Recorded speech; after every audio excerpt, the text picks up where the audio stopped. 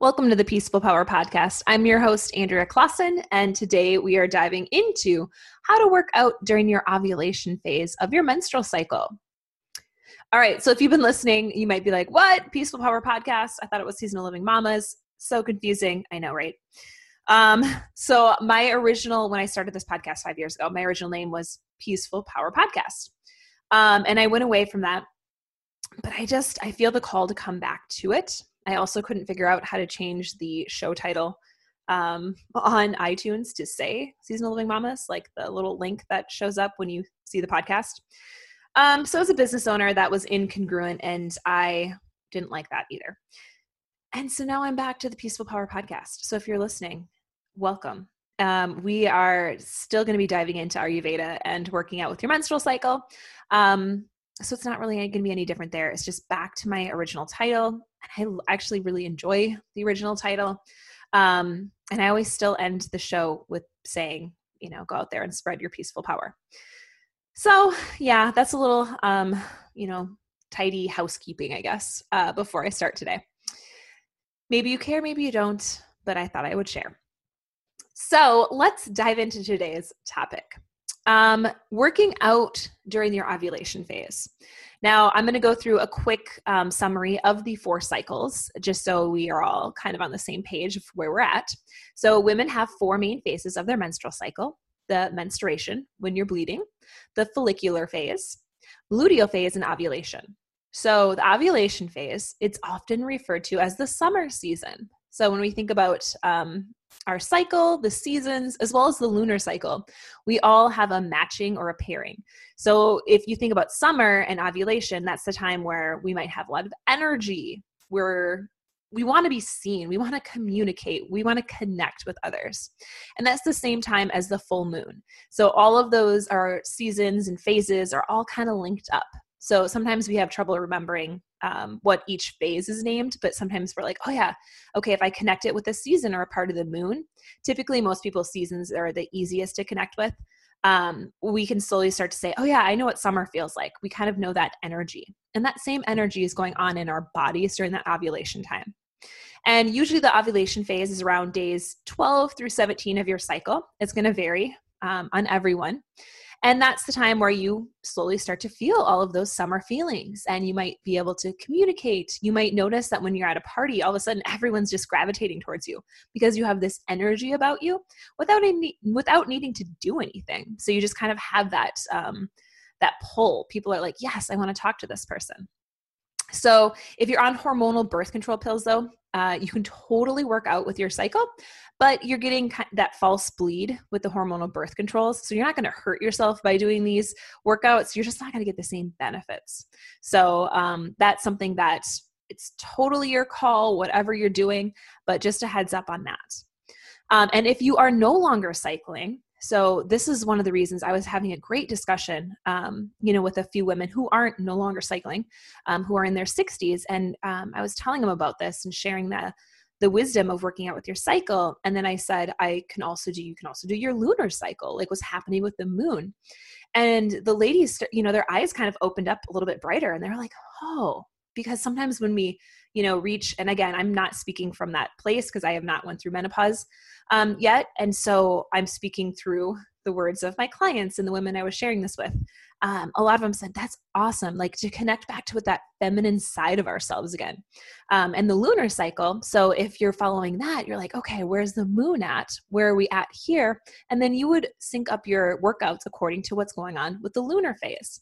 So that could be a way that if you're thinking, well, how do I connect it? Well, that full moon is everything that I'm talking about today with the ovulation phase. So if you are no longer cycling, the full moon would be the time, those 3 to 5 days.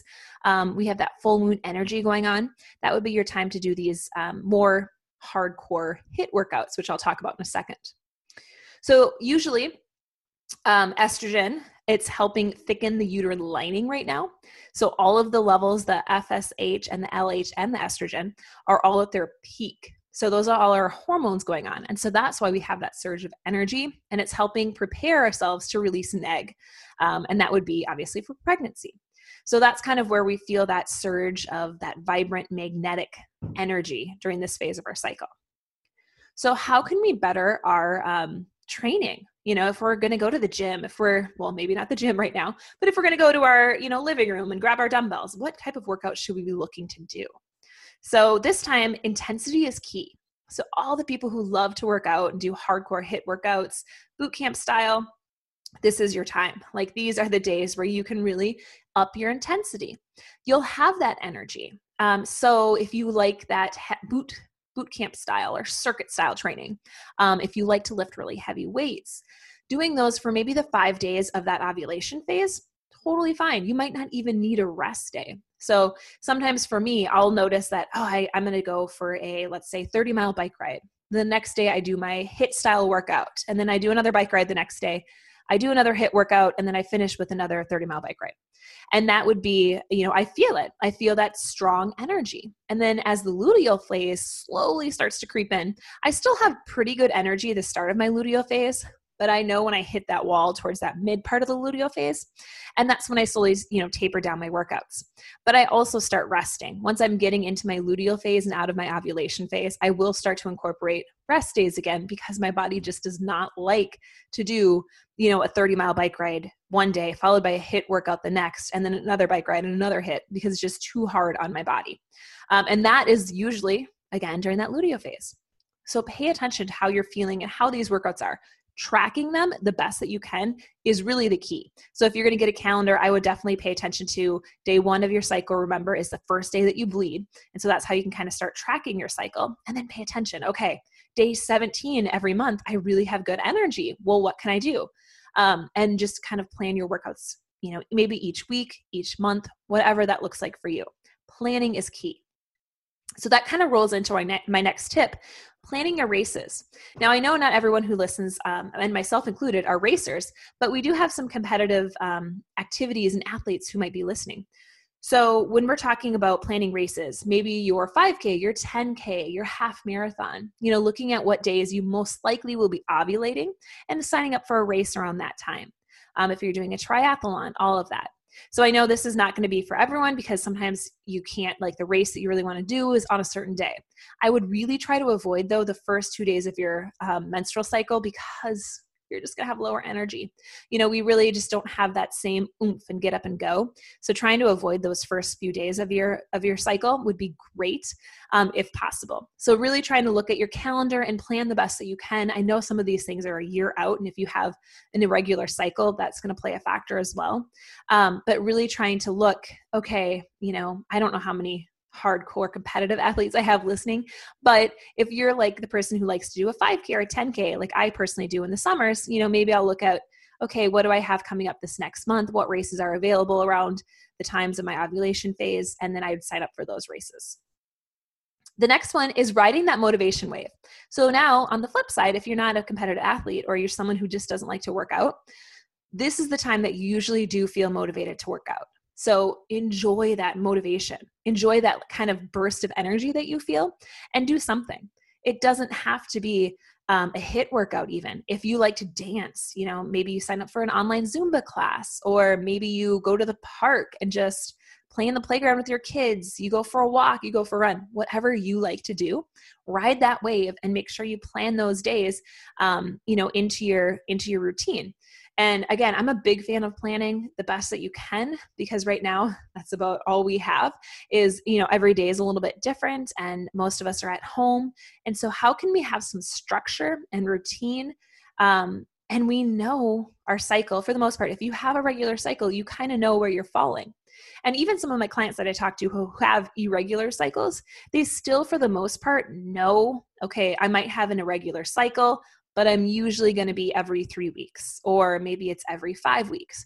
Whatever's happening there, they kind of still have an idea of where they're at. So that's something that to really, look at your calendar and your month ahead. How can you best schedule yourself into your calendar? Because that's really what it is at the end of the day, is when can I make the time for my own wellness into my day?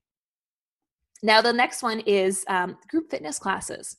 Now, right now, again, these are probably going to be online via Zoom. They might be in person depending where you're at, but we like that communication phase right now. So going into group fitness classes, again, this is a big asterisk because we're probably not doing a ton of partner activities, but that would be ideal. So if you are a group fitness instructor per se, doing the partner activities with people in their ovulation phase, they would absolutely love this because you get to communicate with someone, you get to have that high energy.